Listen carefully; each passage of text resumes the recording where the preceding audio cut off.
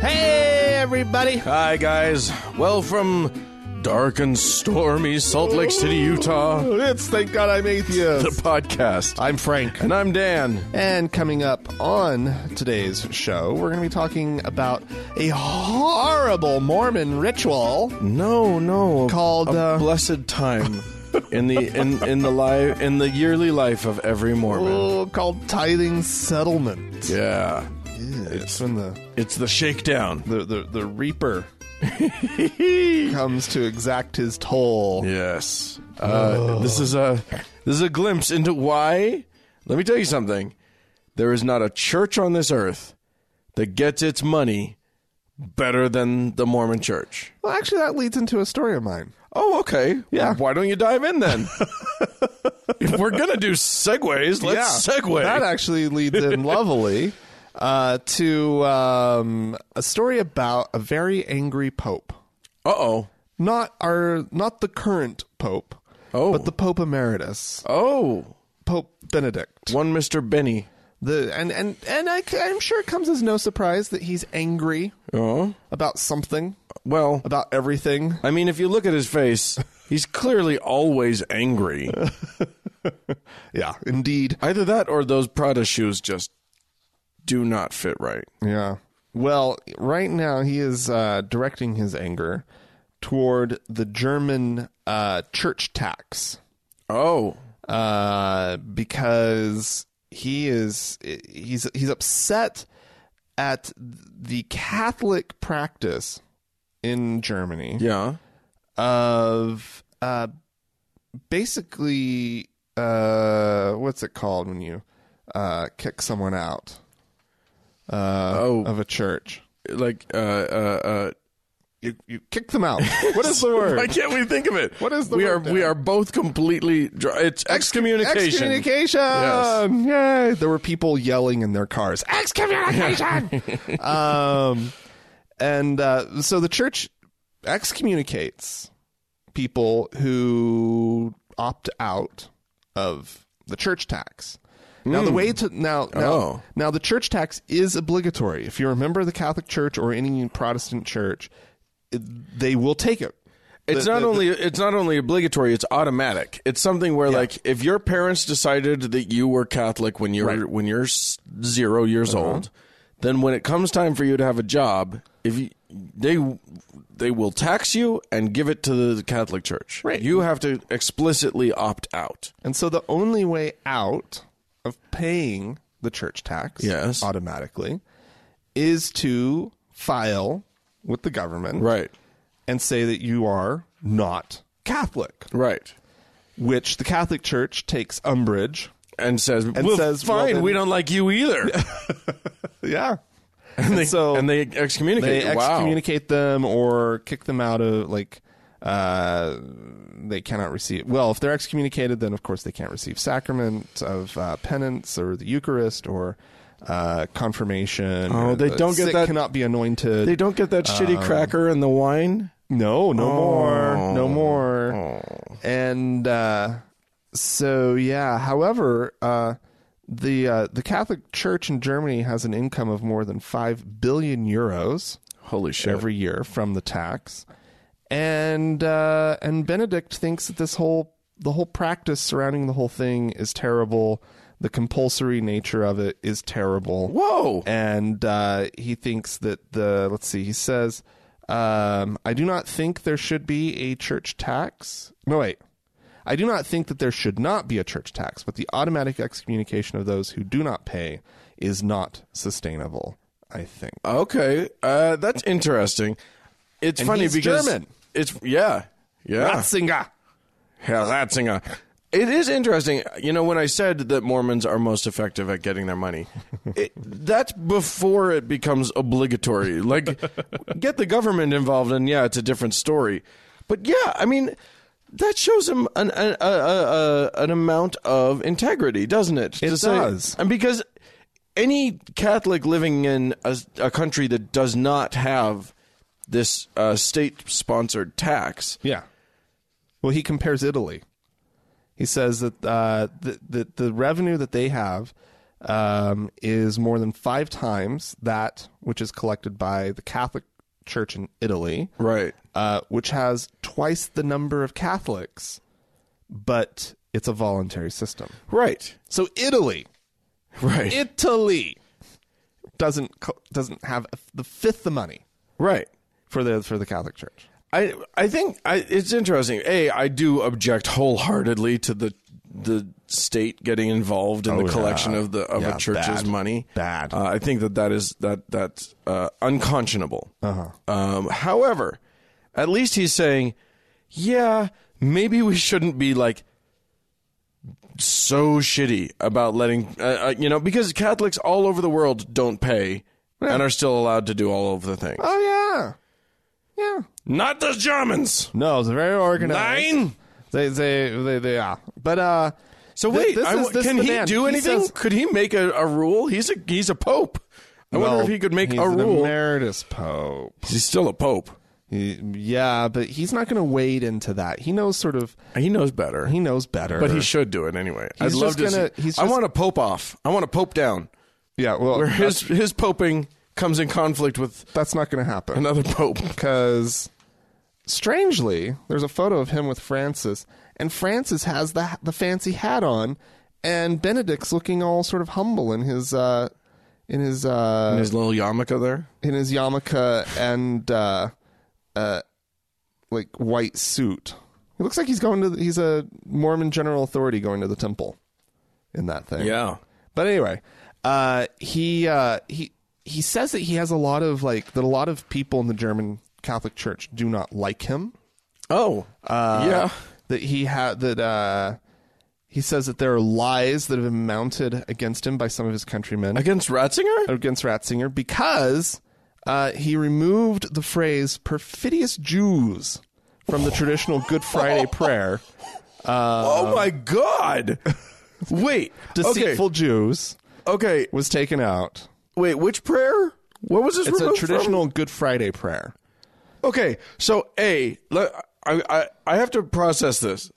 There was a prayer up when Ratzinger was pope. Yeah, well, yes. Up until this time, recently, that included the phrase perfidious Jews. Yeah, it was tradition, Yeah, it was horrible tradition. Okay, so but, cool. So he eliminates a little bit of racism, and then Germans are like, "No, fuck that. We need to be insulting the Jews in our prayer. Why are you taking away our Jew insulting? It's all we've got. It's our favorite thing to insult the Jews. It's part of their heritage. Yeah. I wonder they love it. Perfidious is in German. Perfidious. I wonder what that is in German. Because I know what Jews is. Yeah. Anyway. Well, yeah. Oh my God, that's horrifying. And so now he thinks that they're mad at him. Like, apparently he's pissed off the Nazis. and now he's pissed them off some more. Because now they may not even get to kick out the guys who don't pay up. Yeah. No, it's wow, it's amazing. They got a racket going in Germany. He I don't know. He's kind of an interesting guy. Yeah. Yeah, I feel like there's some integrity there. Maybe. That happened. Maybe. Have you heard of the Temple Mount? What, in Jerusalem? In Jerusalem. Okay. There is a beautiful, beautiful bump mount in the topography. Okay. Upon which currently sits. Do you know what sits upon the Temple Mount currently? The Dome of the Rock. No, it's the Muslim thing, the mosque, the Al-Aqsa Mosque. Oh, okay. However, this is a site that is also very important to the Jews. The Western Wall sits directly next to it. It is my feeling that 90% of the Jewish Muslim problem that's happening in the Middle East is because they have the same holy sites. Yeah. If they could just like move holy sites, clone them to their neutral corners, half of this shit would be just done. Yeah. Well, the Jews are not are not happy because something has happened there, and of course, it's always like shots are fired in every direction. Metaphorical and probably non-metaphorical shots are fired in every direction in this conflict all the time. Metaphorical shots, yeah. Yeah. The UN, an agency of the UN, has this. I guess this is the United Nations cultural arm. Passed a resolution on just this week, basically saying, and mind you, it passed 24-6, but with 26 abstentions. Oh my! Which condemns Israel's escalating aggressions at the Temple Mount. Oh, okay. It is the third holiest site in Islam. Yeah, that's true. Apparently, they rank holiness of sites. That's the thing that they do. Yeah. That's the thing that the Jews do as well. The Western Wall being the holiest of the Jewish sites, I think. Really? Something like that. A wall. It's a wall.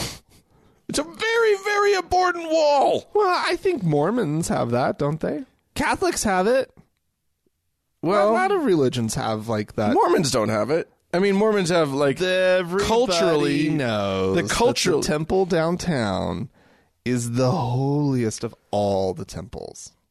It's the best of all. It is the one you want. I mean, if you're getting married and you do it in like one of the peripheral temples in Salt Lake, it's where like the general authorities meet. Yeah, all that crap. Mm-hmm. So anyway, so they kind of have that, but the Catholics, they definitely have that, don't they?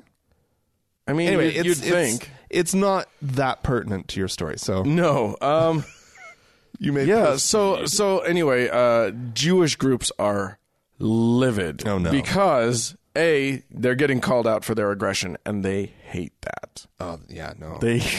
I mean, this is in Jerusalem, so not call them aggressive. Right, exactly. No, that's. We're just responding to them, said everyone in this conflict always. We're not aggressive, they're the ones. But then there's also this whole problem of the resolution that the UN passed doesn't mention the Jewish claim to this site at all. They call it by its Muslim name. They call it by its Arabic name, the Al-Shal Haram Al-Sharif. No. And they don't ever mention they don't mention the Jewish connection to the land. So oh my goodness. So of course the American Jewish Committee president CEO David Harris said, "This is another attempt to undermine the very foundation of the state of Israel and the documented age-old historical Jewish connection to the land." This is, by the way, the mount, the hump, the hill, theoretically, upon which Abraham went to murder his son Isaac. It's a holy, holy mountain.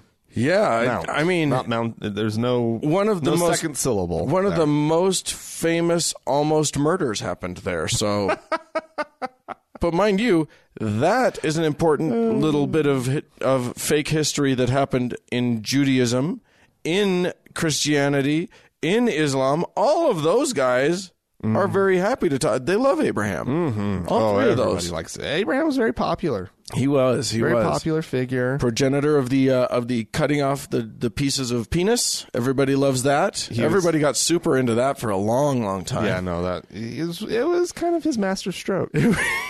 Or his prevention of lots of master stroking. Oh. Anyway. Grumpiness in Jerusalem. Well, that's too bad. Yeah. Well, I got grumpy. Oh, good. Do you want some more grumpy? Yeah, let's get grumpy. Oh my God! So there was this government report that came out. Yeah. Titled "Peaceful Coexistence: reconciling non-discrimination principles with civil liberties. Or civilities. Civilities. That's what I'm going to call them from now on. Okay. Civilities. Yeah, so let's process that. Okay. Reconciling non-discrimination principles with civil liberties. Yeah, because, I can see right now that we've got a problem. Because what about my right to discriminate? Yeah. Well, how do we reconcile it? that is an important issue, right? Right. When one, so this is really a report that's on, that's about how to balance religious freedom with civil liberties. And who issued this report? The government of the United States of America. Jesus Christ. Okay. And so instead of saying religious freedom, reconciling religious freedom with civil liberties, they chose to say reconciling non-discrimination principles with civil liberties. Wow. Okay. Wow. So you can understand that perhaps some of the believers in this world, in this country, such as the Mormon Church, but my God, the list of outraged religious groups, it's basically everyone signed on to a letter that represents Catholics, Jewish, Muslims, Hindus, the Black Church. I don't know why that. Okay, and other institutions, saying basically they're calling into question this assertion that and this is in the report. Okay, that phrases. The phrases religious liberty and religious freedom. This is in their letter about it. The phrases religious liberty and religious freedom will stand for nothing except hypocrisy, so long as they remain code words for discrimination, intolerance, racism, sexism, homophobia, Islamophobia, Christian supremacy, or any form of tolerance. Whoa. Okay. I'm totally fucking up who said that. That came from the commission chairman, Martin Castro. Sure. Who said that. So this whole thing of code words, right? Right. Religious liberty and religious freedom are code words for discrimination, intolerance, racism, sexism, right. blah, blah, blah, blah, blah. Right, because we have they're this standing huge... behind the religious liberty in order to discriminate. Right, absolutely. And I agree with that. Yeah. However,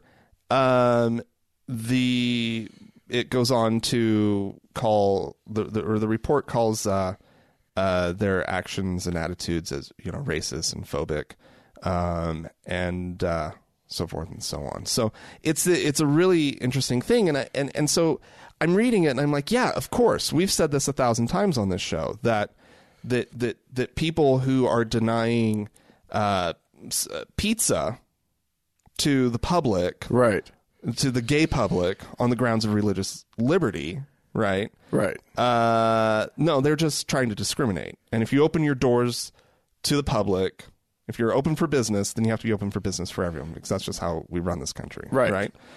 And so I easily fall on that side. And I get that argument.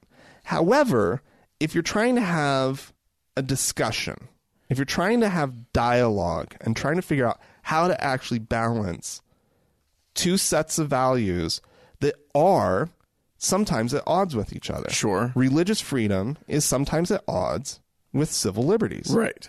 Right? Right. And so I don't know that it was prudent on the part of the people who wrote this report, no matter how accurate it might be, to not have been more careful with their choice of words. I don't know.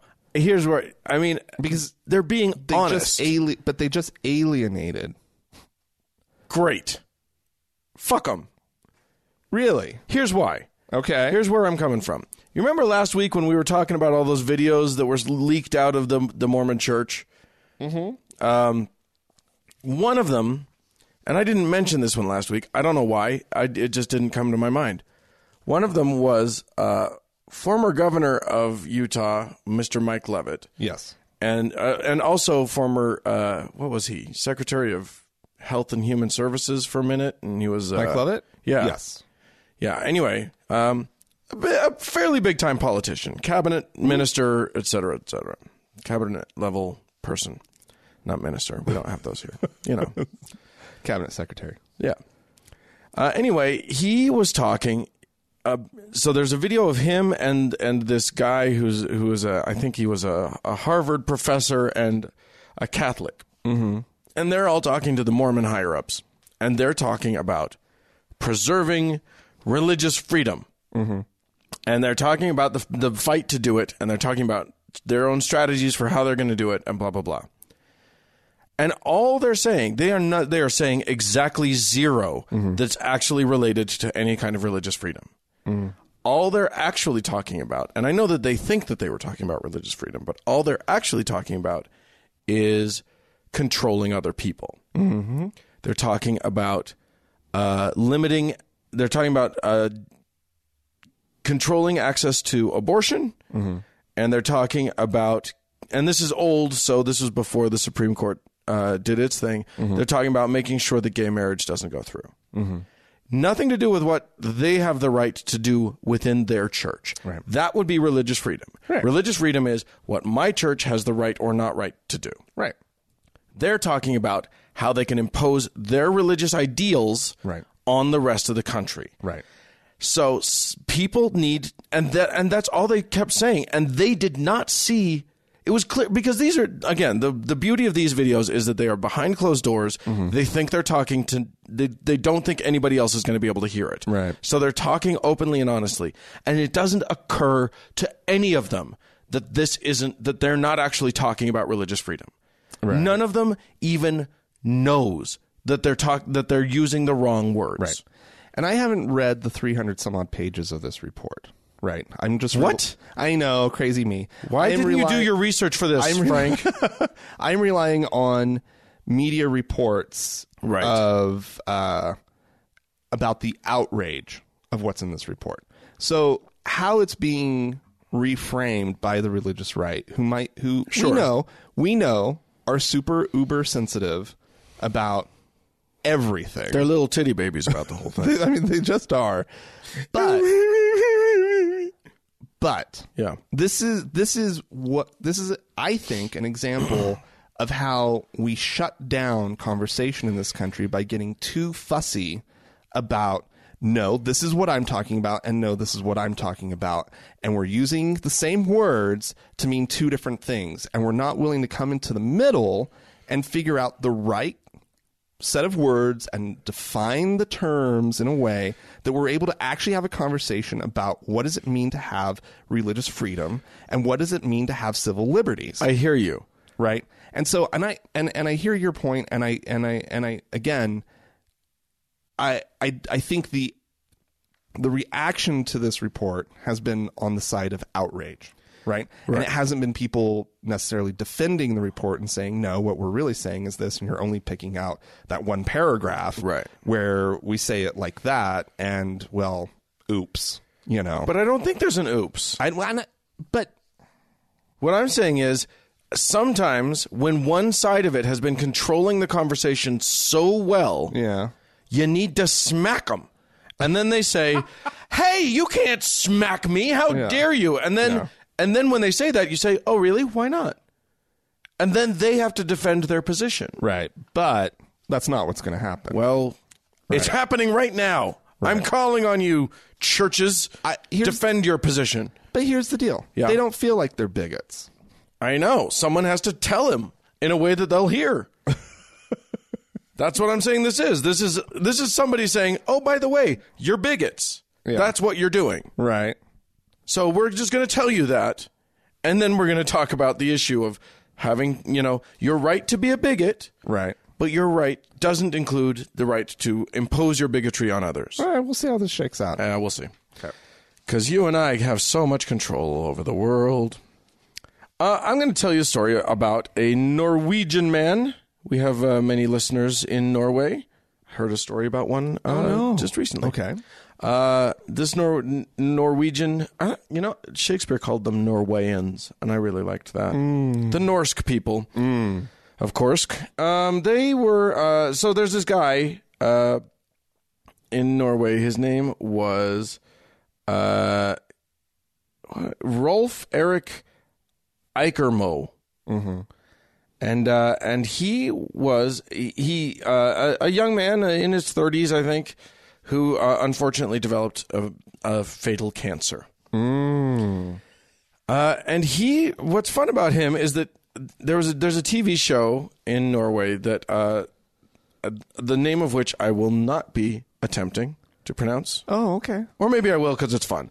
It's called Folkeopplysningen. What a beautiful word. It's a lovely language. Yeah. Okay. And you do it such justice. Thank you, Dan.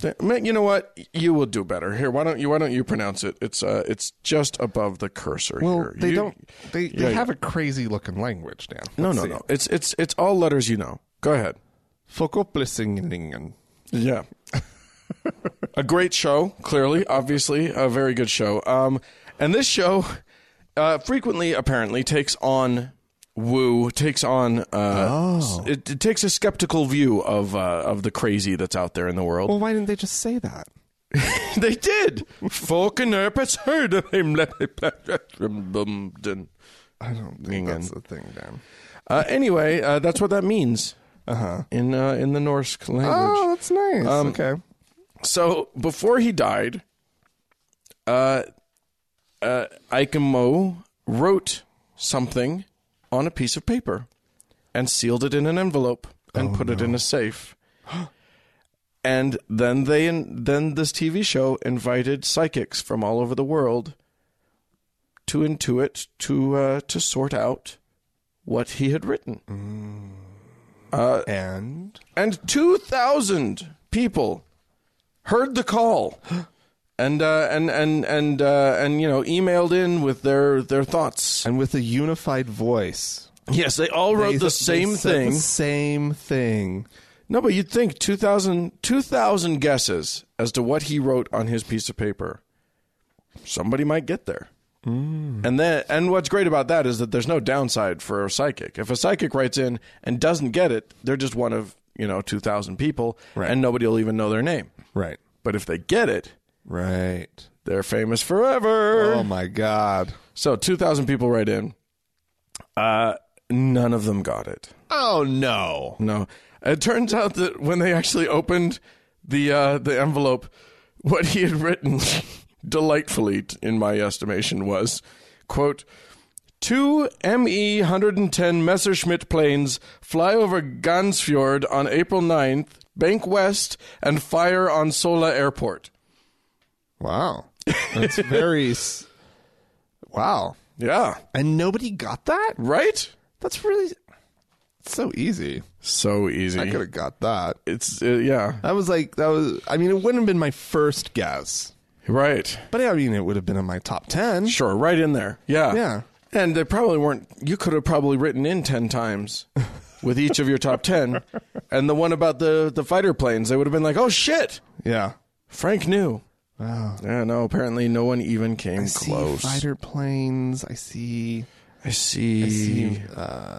some sort of attack. Yeah, there's which direction are they heading? Let me go into the cockpit real quick. Okay, looks like they're heading north. Nope. We've banked west. We're going west now. Yeah. Nope. Nobody got it. One of the a billion times that someone's done an experiment where we try and get any sort of verifiable proof that psychicism could be real. The psychic world doesn't want to be proven, Dan. It really doesn't. It really doesn't. It works really hard not to be proven. Yeah. Yeah. I mean, that's God. God doesn't want you to know. He wants you to have that trial of faith. Faith is not a perfect knowledge. No. It's not, in part because it's not real. And that makes it very imperfect. Dan, don't say these things. Don't. Please don't. Okay. All right, Dan. Yeah. InterVarsity Christian Fellowship USA. Okay. It's a large. It's a ministry, right? Yeah. Operating on almost 700 college campuses nationwide. Yeah. I like that they officially counted at 667 college campuses. I doubt there were ever 666. Yeah, exactly. And they've received some backlash this week, Dan. Oh no. Horrible backlash because they have announced that they would begin, quote, involuntarily terminating employees who hold a theological position supporting gay marriage. Oh, that's actually... So they're not going to kick you out because you're gay. They're not going to kick you out because you performed a gay marriage. They're going to kick you out because you found a way... Because your theology to support gay marriage. Wow. And so you cannot be a member of a church that would, that's okay with it, right? A gay marriage, and you can't just have come to that on your own. You know what? I think God would be okay with this. I think that the God that I love and worship. Excuse me, Woo. That was disgusting. I just had a little burp attack there. The God that you worship, he would be fine with gay people being married. It's just love. Love is love. God is love. Yeah. No. Not yeah. No. That is rejected. These students on these 666 campuses cannot have their minds warped by the likes of you, Dan. Agreed. And so you are going to be purged. Purge me, baby. Purge from me. InterVarsity Christian Fellowship USA. A group of, I guess, InterVarsity also publishes books. And so a group of Christian authors have written in a letter, and they're saying that they are concerned about this policy. As friends of IVCF, this letter comes from a place of deep sorrow. Oh, no. This is not an attack on IVCF or the important work IVCF does. Rather, it is an invitation for unity and diversity, something many of us have learned through the embodied credibility of ICVF. Are they saying anything here? I can't really pick out what they're saying. Not yet. They haven't really gotten to anything yet. The new policy, which excludes many Christian siblings and silences sincere disagreement, contradicts InterVarsity's values of authentic community, loving kindness, that's one word, by the way, intellectual rigor, and abundant grace. If not changed, we fear for the future of the organization. Blah, blah, blah, blah. Well, blah. Here's what I was going to say. So from amongst their supposed ranks, these are alumni of IVCF, people who've written for them, people who are involved in their community, and they're saying in droves that this is a terrible policy. Well, what I was going to say, and I agree with them on this point, because what I was going to say is, good, I'm glad they have this policy, because the longer an organization has a policy like this, the less likely they are to be able to convince anyone to stay in their organization. No, that's true. Because because as we've seen, everybody's getting on board the gay train. It's taking a lot longer for some. There are plenty of feet draggers, but choo-choo, all aboard! We're leaving the station here, kids. Woo, woo! Yeah. And it is rainbow colored and fabulous. So the gay train. Okay, good. Proceed. Yeah. Just couldn't let that pass. No, the gay train is a beautiful thing. But everybody eventually is going to have a cousin, an uncle, a brother, a sister, whatever that's gay that they love. Eventually that will just happen. And those that don't, society's just already changed. Like in our lifetime. No, I know. It's happening. So right. Yeah, go ahead and hold on to your bigoted views. You'll be popular for sure. I'm going to take us to Brookville, Indiana. And I think that you and I talked about Brookville years ago, a couple of years ago, because there was a whole dust up involving a nativity scene that for 50 years would go up on the courthouse grounds. In Brookville, a lovely nativity. What a wonderful tradition. How did that get started? Well, I've never heard of such a thing. Wait, so it was on the city grounds? On the courthouse. On the courthouse grounds. Every December, lovingly placed there. Oh, that's downright charming. Isn't it just? Oh. And yet, that should spread. They should start doing that in other places. Really should. Except that there are these dastardly devils called the Fufurf. Oh, no. Who have... Who fight tooth and nail against this thing. And of course, the Fufurf... Just getting in the way of fun, Dan. Right. So this is the FFRF. We haven't really discussed the Fufurf much lately. We need to have our friend on from the Fufurf. Yeah. We're bad about that. Sorry about that. Anyway, the Freedom from Religion Foundation in 2014, I think, sued them, or a few years back, filed a lawsuit. I mean, of course, first they sent letters, and then blah blah blah. So eventually, they filed a lawsuit saying, "Hey, can't do that. How about not?"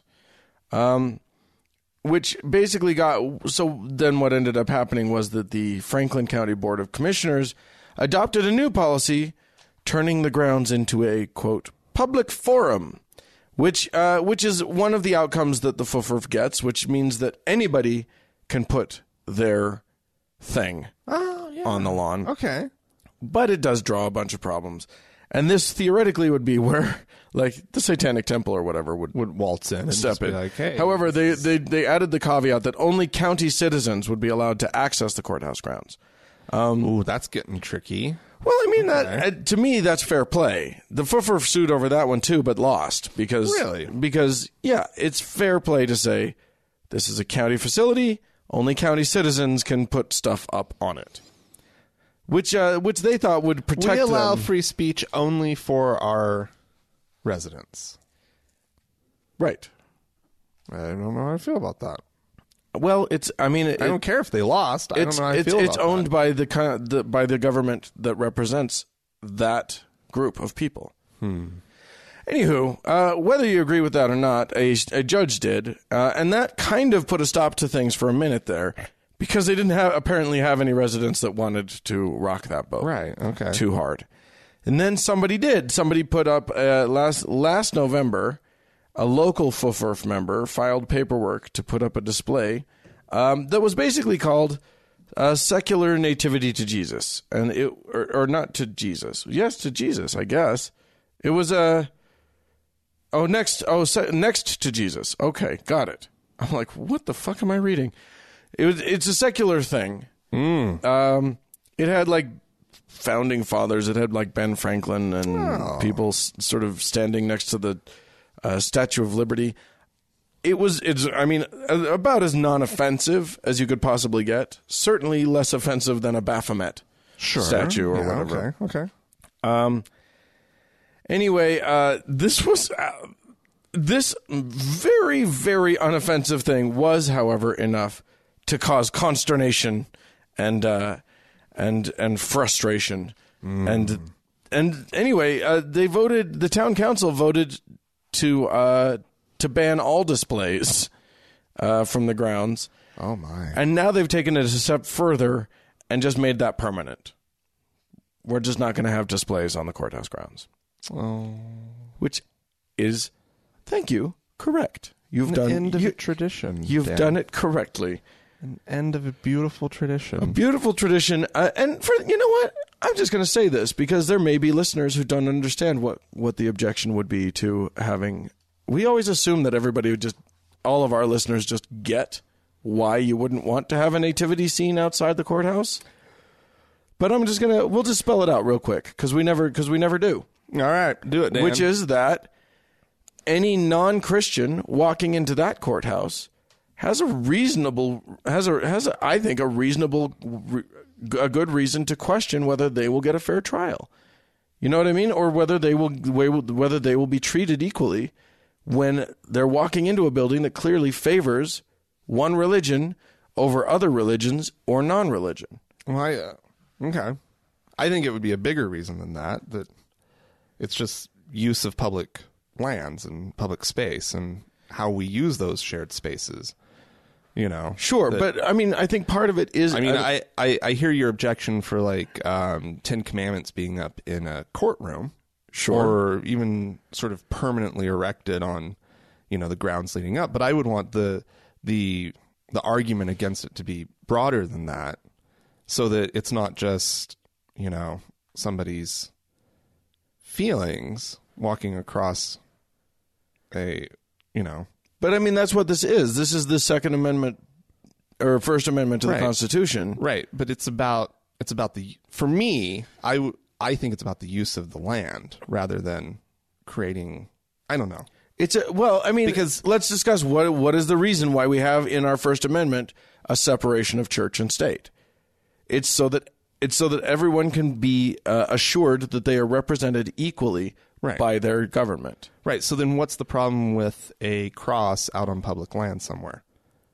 It favors one religion over other religions or no religion. Right. But it's not about whether or not somebody coming across it, who's Hindu feels like they're that they don't have a space in that little piece of land. No, it is about that. It is about the government saying, this is what we favor. It is about a statement by the government that favors one religion over other religions or non-religion. Right. Yeah. Which I think is part and parcel with what I said. You seem to think it's separate from what I said. I would nonetheless, let's just move on. Well, if you kids want to have your say about why the fuck people shouldn't be putting up Jesus on the courthouse lawn, and you should, you can have your say. You can write into us, podcast@thankgodimatheist.com. Or you can leave us a voicemail message. The telephone number is 424-666-8442. Yes. Go to the Facebook page, facebook.com/TGIAtheist, and click that like button. And while you're on Facebook, search for the TGIA Members Only Lounge and request to join. It's a closed group, but we'll let you in. We sure will let you in because we want all of you there.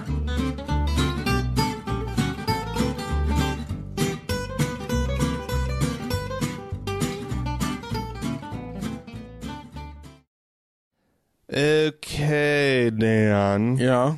Got something to listen to. Oh, goody. Senor Glenn Beck. Ah. He's been making some waves lately. He doesn't like Trump. Well, and it leads him to say some things that are strange. It makes me uncomfortable from Glenn Beck. How much I agree with Glenn Beck on certain issues. That's for sure. My concern over this last weekend, paramount concern, we will survive Hillary Clinton because she's an outside force. She's an outside force. You don't survive what's happening right now. In our churches alone, you don't survive because the poison has come inside our churches. Our churches are saying, dismiss what he just did. Dismiss that. Okay, sure, he's never asked for forgiveness. Yes, he calls the sacrament a cracker. Yes, he brags about sleeping with a married woman.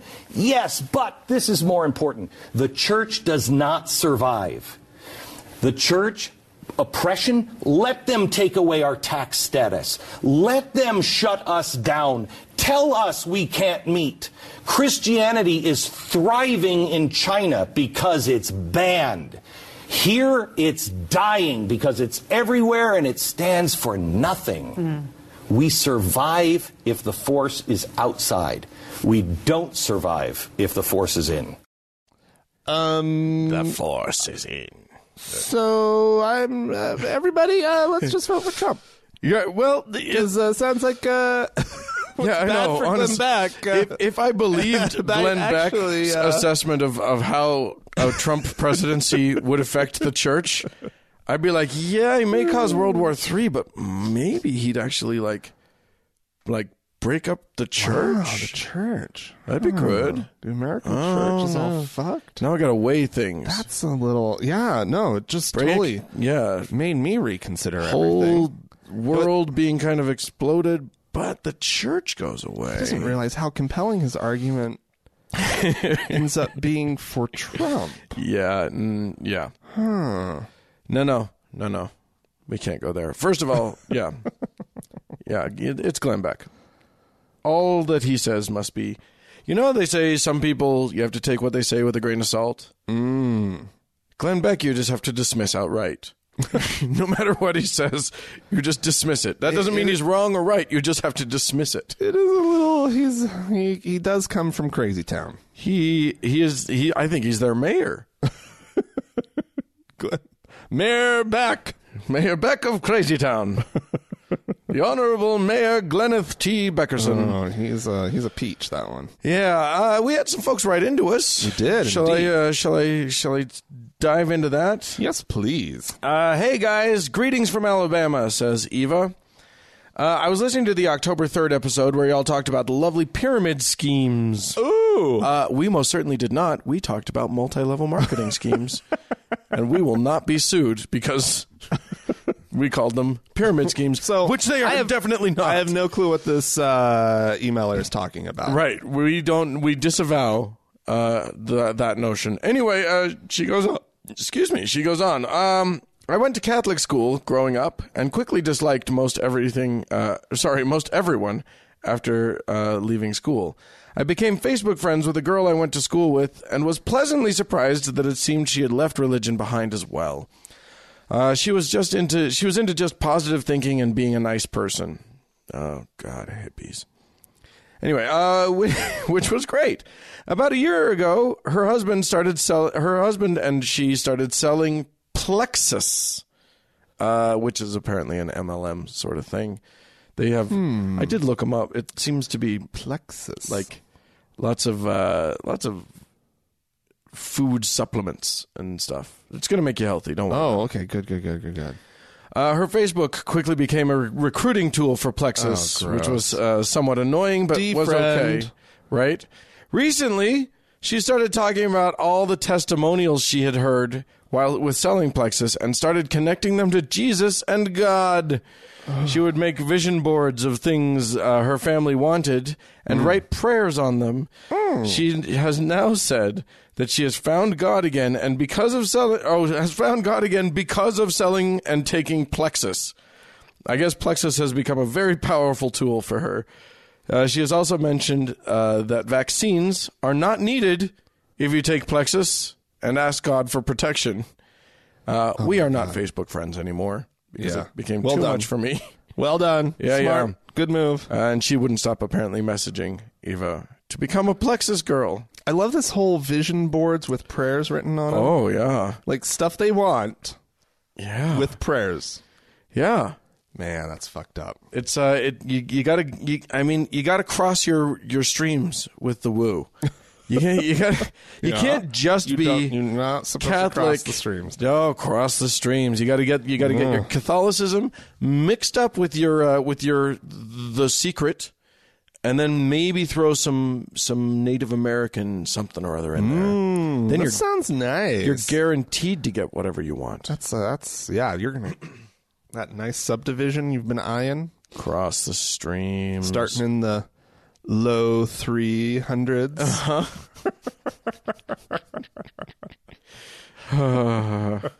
Anyway, I hate those sites so much. Yeah. Anyway. Hi, Frank and Dan says Halle. I don't know that name. I thought you might find this story interesting. At the birth of my second son, I decided I was done procreating and wanted to have my tubes tied. I put in the request with my midwife, who said that the hospital I had chosen would require approval before they would allow me to undergo that procedure. What kind of approval? Who would need to approve it? I asked. She told me that it was She told me that first it would have to be approved by the board of directors of the hospital, then a priest, and then a nun had the final say. Just a nun. A nun. Yeah. She told me I have to have a medical reason to have the procedure. Apparently, being a white heterosexual female with 2 children already was not enough to make this Catholic hospital happy. We decided I had postpartum depression, and I found out 2 months later I was approved. My holy fallopian tubes were removed 2 hours after my son was born. Thank God. Wow! There are layers of people in control of your girly bits. That's awful. Good Lord. Man, that sucks. Welcome to a world where Catholicism runs all the hospitals. We have a voicemail, don't we? We do. We have a caller from Michigan. Cool. Hey, it's Andy from Michigan again. First of all, I want to say thanks to Trent for calling in. We need more people from Michigan to start harping on you guys to come out here. Another thing is, as fast as times are changing, do you think that after whoever wins this election is done being president, do you think that by then the American public will be open to the idea of a non-religious candidate? And if that is true, what kind of platform do you think that they're going to need in order to win that election? Any Michigan listeners, don't fuck me on this. Let's get these guys out to Michigan. Thank you guys. Your podcast is amazing. Have a good day. Well, thank you, Andy. Yeah, we'd love to go out to Michigan. You just, you guys need to get together. Yeah. Because right now, we're not to the point yet where we're going out on our own dime. We're working on that, and we'll get to that in a second. But he has a great question here. Yes. The question of president. What would it take, basically? Is it possible for a president, non-believer? Yeah. Here's the deal. It's got to be somebody who's already at a good level. Probably not a top level, but a good level. It's got to be someone who can capture the imagination of the American people. And like it had to be like a Bernie Sanders. It would have to be this sort of, I would say, a very populist, a kind of out of nowhere person, but someone who's almost unimpeachable in terms of their history. Yeah. In terms of statements made. Mm-hmm. Like it can't be someone who, come October, suddenly there are going to be some videos emerging of them talking about, being okay with sexually assaulting people. That probably is not a good thing.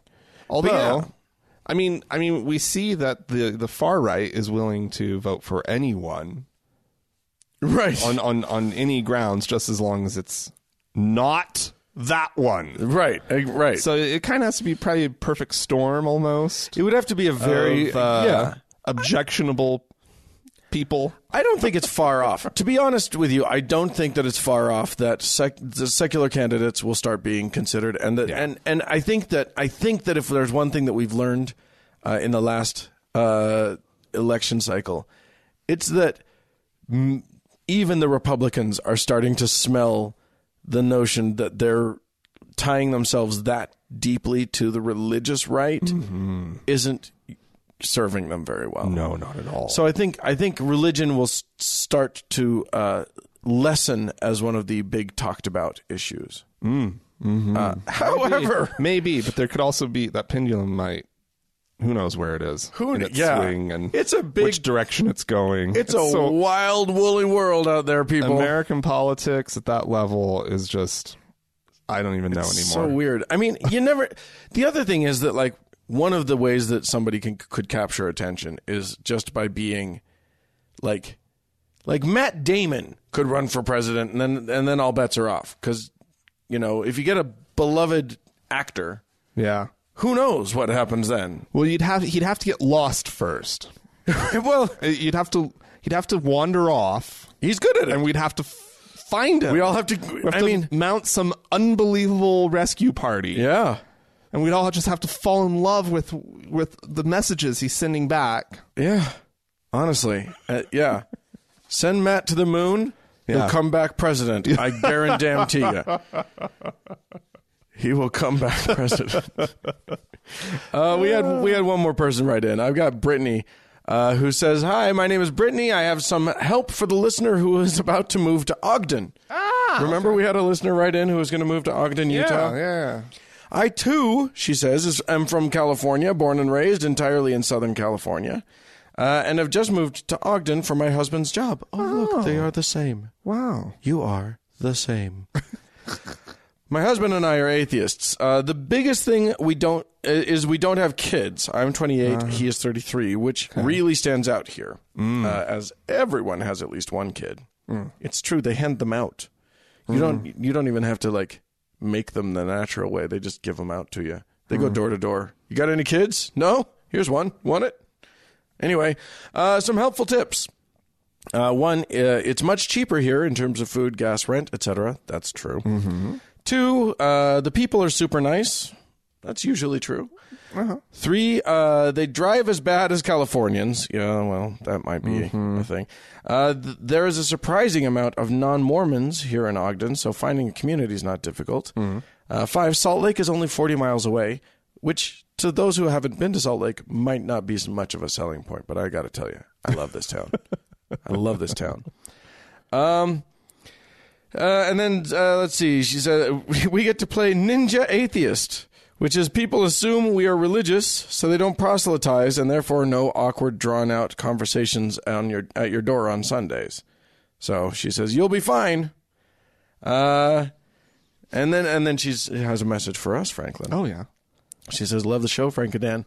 When you guys do a meetup again down in Salt Lake City, I would definitely like to be there. Oh, fantastic. I think we should do that coming up fairly soon. It seems to be time. It seems to be about time. Yeah, maybe a Christmas sort of thing. Yeah. Maybe we can meet up and we'll all go to Temple Square together. Go caroling. We should do some atheist caroling. Dead people we have not heard on high, 'cause people are gone once they go die. No, that doesn't work. That's not, yeah. We'll figure it out. We got time. We got time. There are Christmas lights to look at, though. Yeah, you're right about that. That might be fun. Nothing else. That might be fun. Get some hot cocoa and spike it and walk around Temple Square. Oh, yeah. Yeah. We'll get drunk at Temple Square. It'll be really fun. All right. Well, like Andy mentioned from the voicemail. Yeah. We are looking to get out into the world, Dan. We want to. This is a thing that's coming up, and we are going to make this happen. It is part of our Patreon campaign. Right. In fact. Right. And so right now we're... it's hard to say exactly what the amount is by the time anybody's listening to it. Sure, it changes. But we're within striking distance of our next goal, which is $300 per episode. Once we get to that goal, yeah. And here's the thing. By the way, it may sound like these are kind of far off goals. If you start to donate, your donation gets other people to donate. It seems to snowball. It snowballs, and not only that, like your donation to get us to, because our first thing is to do video. We're going to go video. We're going to go YouTube. We're going to go. I don't know if you guys have heard of this, but there's this YouTube thing that's out there. We want to be a part of it, and I think we're early adopters on this one. I don't think anybody's figured this one out yet. But yeah, I mean, that means we'll have more exposure to more people. Yeah. So anyway, once we get past that, our next goals all involve getting us out to you guys. Yeah. And that's on our dime. That's if we get X, you know what the amounts are. I don't remember what the amounts are. The first amount that we need to hit to start doing trips, and we'll do one really soon after we hit that, is $450 per episode. Right.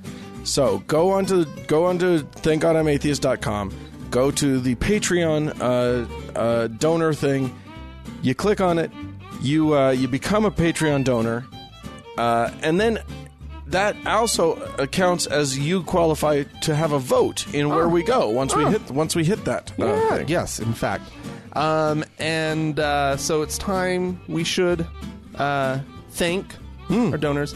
We've renamed the levels. Okay. That people are donating. Yeah, we've decided that we have the authority and power to declare what things you are about you. So those donating at $1 are members of the faithful. The faithful. And so this week I have Michael and Mo. Our faithful. Our faithful. Our new members faithful of the faithful. listeners, faithful patrons. And then we have beatified patrons as well, Michael and David. Ooh. And In nomine Patri et Filii et Spiritus Sancti. Amen. And then we're going to start thanking our top donor every week, every episode. Every episode, our top patron on Patreon will be labeled and get to hold the mantle of savior of our show. No, and this is a great and glorious honor. Yes. And who is our savior this week, Frank? Judy. She's actually been a long time savior, first time caller. She's been around for quite a while, and so thank you so much, Judy. And we're just going to keep on mentioning you every single week until someone else comes along. Yeah. Judy is our savior. Yeah. So thank you so much. Thanks, everybody.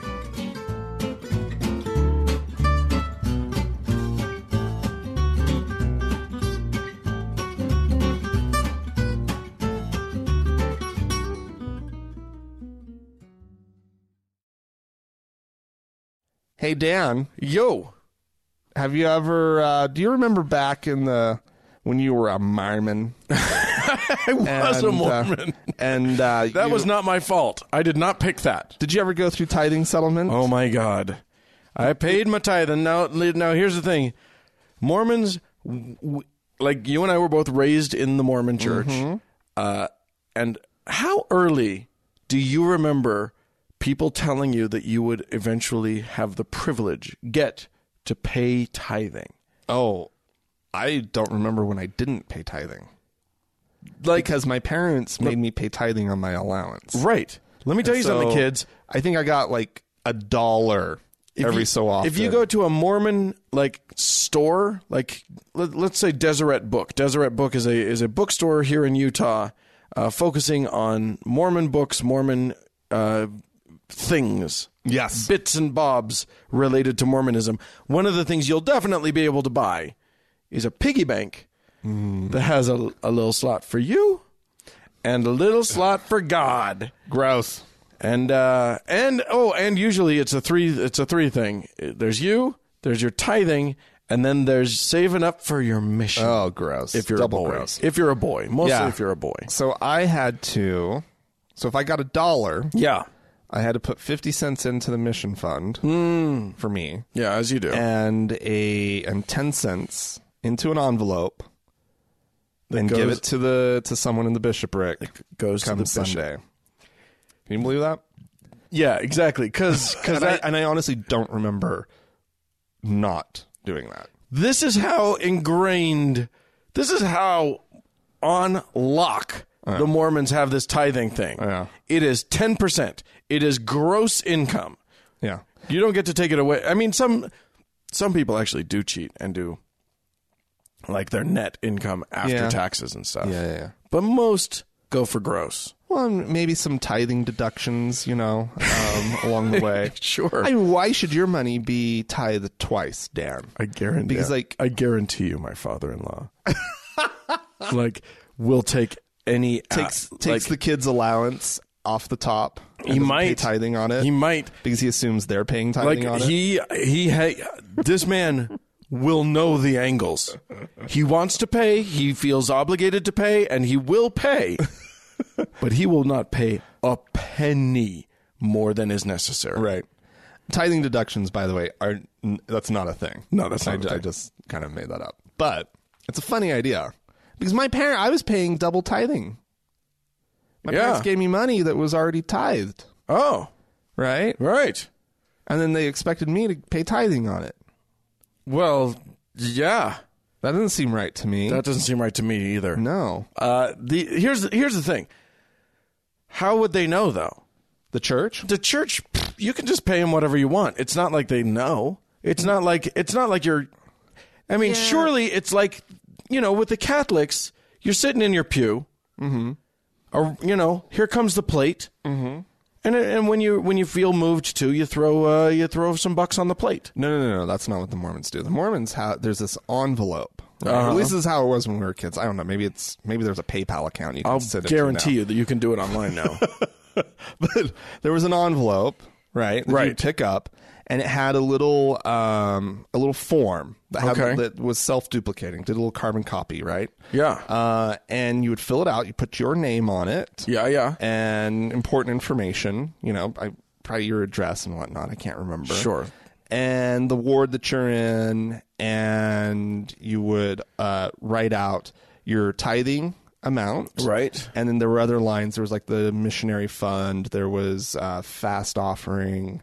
There were a couple other things. I can't remember what they all were. Sure. And you would total it all up, and you'd either write a check if you were an adult, and put it in there with it, or if you were a kid, you put your 25 cents in, and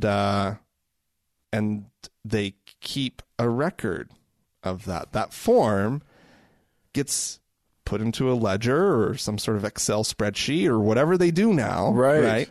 And at the end of the year, they sit you down with the bishop. You have to sign up for a time. You show up, you talk to the bishop, and they have the total that you have given over the course of the year. Indeed. And they show it to you. The bishop does.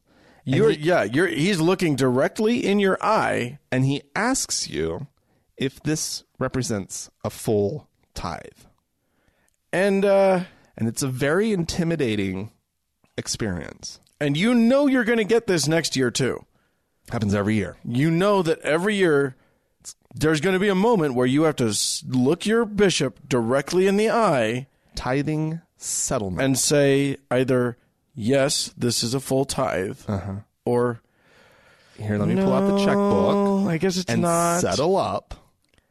Right. And because you're given that opportunity.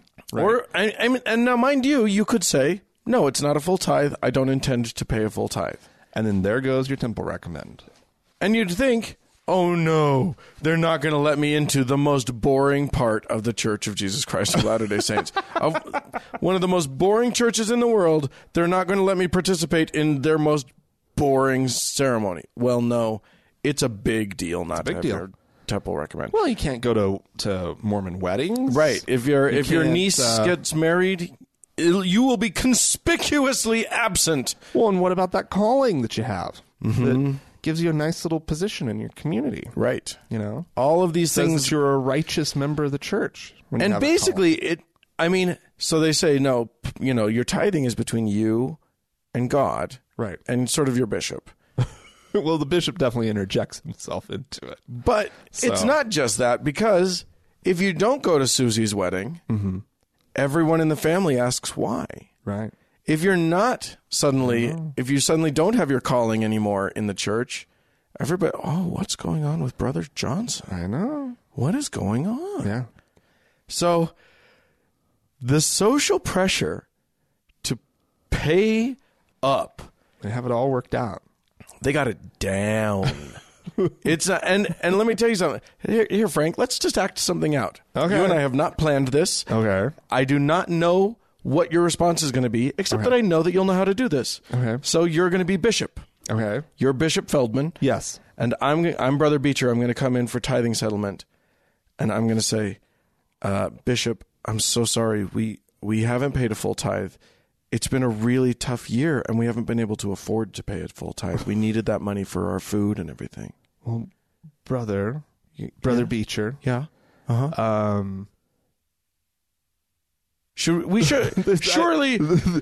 are correct in assuming that we should feed our family and keep the money for ourselves in this circumstance. No. You pay the full tithe first. What? But then I can't afford food. You pay the full tithe first, and then the church will make up the difference for you. The Lord provided. That's right. So the bishop's storehouse will provide you with food. Come to the bishop, and he'll write you out a check to cover your rent, to cover your mortgage, to cover your cell phone. This isn't a permanent solution.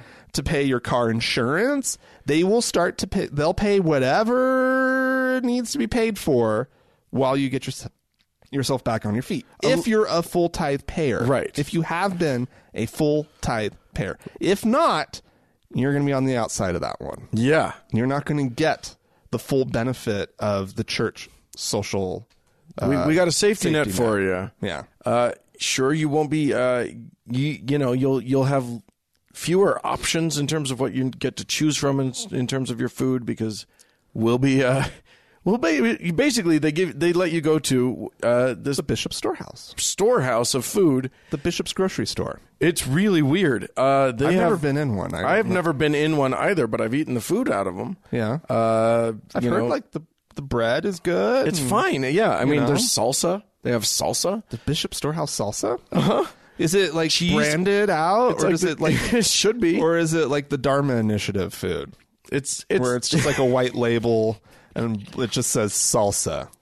It's closer to in that. Black. It's closer to that. But they actually try to make it nice. Uh-huh. They don't want you to be embarrassed when, Sister so-and-so opens your fridge and to put a casserole that she brought you. No. And and it's just all Dharma Initiative. And it's all just white labels in there.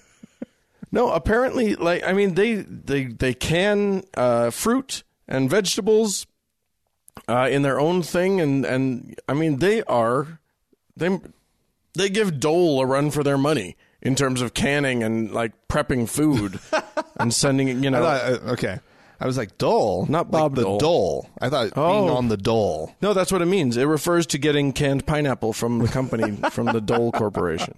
Being on the dole. But, yeah, it's interesting, isn't it? Because they are totally pro welfare as long as it's issued by the church. Right. When it's under their control and when they're giving it out to their people, they're more than happy. So to let their people be on their welfare. Right. But the people who are not part of their community, well, fuck you. Right. Every now and then you'll hear about a bishop opening the bishop's storehouse to the family to the non-Mormon family that's in need. Really? Oh yeah. I've never heard of that one. Really? I mean, it's just like this very rare thing that they'll do, but like if they feel the Spirit is moving them to be charitable or something. Oh my God. But the main thing is, what we're talking about is, there's an answer to everything. If you don't want to pay your tithing, believe me, you're going to pay your tithing. Yeah. There's an answer to it. If you think that you shouldn't have to pay because, X, Y, or Z. Right. No. Anybody who, like, while you're on church assistance, you're still required to pay a tithing on whatever little income you might be getting. Right. You still have to give 10%. A full tithe. And all time. Well, and what they'll tell you is, listen, that full tithe, basically that's your payout. Right. That's your buy-in to the fabulous world of God, where everything is handled perfectly. Blessings will flow. But you don't want to cut off the blessing. You're having train. to come to us for almost everything right now. Right. But give us 10% of that little bit of dignity. Right. That you've gone out and earned yourself. No. You like, don't. Yeah, exactly. It's shitty. It is shitty, but they're going to tell you that it's all about faith, and your love for the Lord. And do you want gross blessings or net blessings, Dan? Right, exactly. I'll bet that's been used. My mom says that. Oh, really? Yeah. Yep. I mean, you could pay on your net income. Uh-huh. But don't you want gross blessings? I think all blessings are gross. I think the whole damn shakedown is pretty fucking gross. Oh, the Mormons have it on lock. Let me tell you, ladies and gentlemen, there's nobody does it quite like them. It's these people are organized, and I mean, I don't know. It would be interesting to compare how effective psychologically the Mormon shakedown is versus the Scientology shakedown. Because they got different shakedowns, but Scientology's got a good one too. Yeah, but like, Scientology's it's really sick. Of course it is. Like the Mormon one is gross. The Scientology one is truly sick. Is and disturbing. disgusting. I mean, yeah, I don't know. It's hard to compare these things because I don't want to defend the Mormon system in any way, shape, or form, right? But Scientology they probably have something on the Mormons. Because it's the way that they have all those little levels, and they just extract money. Well, and they're shameless about it. Like, this is at least the Mormons at least pretend like it's between you and God, right? Whereas the stuff I've heard about Scientology, they don't really mince words. Like, well, I mean, Scientology's so the Mormon pitch is get right with God, right? You know, if you're not paying your full 10%, you're not right with God. The Scientology pitch isn't about God. It's get right with you. You are so close to being free of your thetans. Yeah. But you're not there yet. Yeah. I really want to level you up, but the only way I can do that is if you give me X number of dollars. Right. If you can, and they know how much money you have. Oh, they know everything about you. Yeah. You have to give them everything. Yeah. And at least the Mormons stop at slightly over 10%. Yeah. Like, because they don't do, like, there used to be the shakedown of, like, if they needed a new building. Oh, right. Way back in the day. Then everyone in the ward would be like, hey, you guys, we need more money. Right. And they stopped doing that a long time ago. So, I mean, I don't know. It's a huge burden. I think about the amount of money that my parents gave through the years. Oh, my God. And it's mortifying. You know, and it's not like we were a wealthy family, you know. No. And so you think about what the Romneys give, right? You know, or Mind the Huntsmans. They can write it all off. Yeah, the government sees it as charitable giving. Yeah, which is bullshit. It ain't, but that's what they see it as. No, I know. So there you go. Yeah. So when you look at like. It's when you look at Mitt Romney's charitable giving, and you know it's 10% of his income, that's one thing. Then when you look at somebody like Warren Buffett, who recently, did you see the thing that he did? When Trump at the second debate said, you know, I would release my he said something about, you know, yes, I took all of the deductions, and so I haven't paid my taxes. I haven't paid taxes for blah blah blah. Warren Buffett would do the same thing. George Soros would do the same thing. Buffett, like the next day, released his taxes and was like, "No, look, I pay taxes. I pay them every year. I have done since like 1943. Right. It's just at a rate lower than my secretary, and that's wrong. Right, and that's his line. And not only that, he also, since he released his taxes, was able to show that he gave like almost $3 billion to charity. Jesus Christ. $3 billion. And that's not to some church. Right. I think most of it was to the Bill and Melinda Gates Foundation. No way. So, good Lord. So yeah, don't be as impressed by Mitt as you are by somebody like that. Yeah. Buffett's throwing serious change down to actual charities. So that's amazing.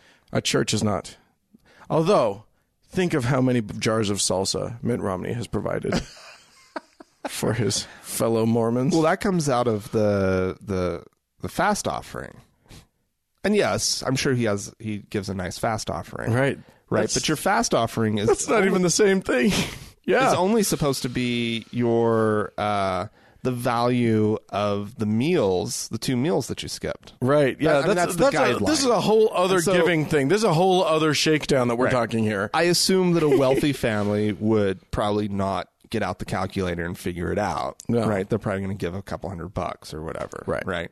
So that's monthly. Right. That's every month. There's one Sunday that's considered fast Sunday, and you're supposed to fast, meaning you don't eat a couple meals. And then you give the money that you would have spent on those meals to the salsa salsa fund. Yeah. No, like he's built a lot of temples. Yeah, that's what he's done. That's true. Yeah. Well, if you'd like to discuss your experiences with church salsa, you can write to us, podcast@thankgodimatheist.com. Or you can call and leave us a voicemail message. The telephone number is 424-666-8442. That's true. Go to the Facebook page, facebook.com/TGIAtheist. And while you're on Facebook, search for the TGIA Members Only Lounge and request to join. It's a closed group, but we'll let you in. Hey, if you would like to achieve sainthood, beatification, if you would like to be numbered among the faithful, the holiest of members of our listening audience, go to our webpage, that's thankgodimatheist.com, and click on the Patreon button, and you can sign up to be a patron, and we will say your name and make claims of your value on our program. All right, well, thanks so much to Mackenzie for all of her help online. Yes, thanks to the Red Rock Hot Club for the use of their fine, fine music. And thank you, dear listener, for listening. We sure do appreciate it when you do. Bye!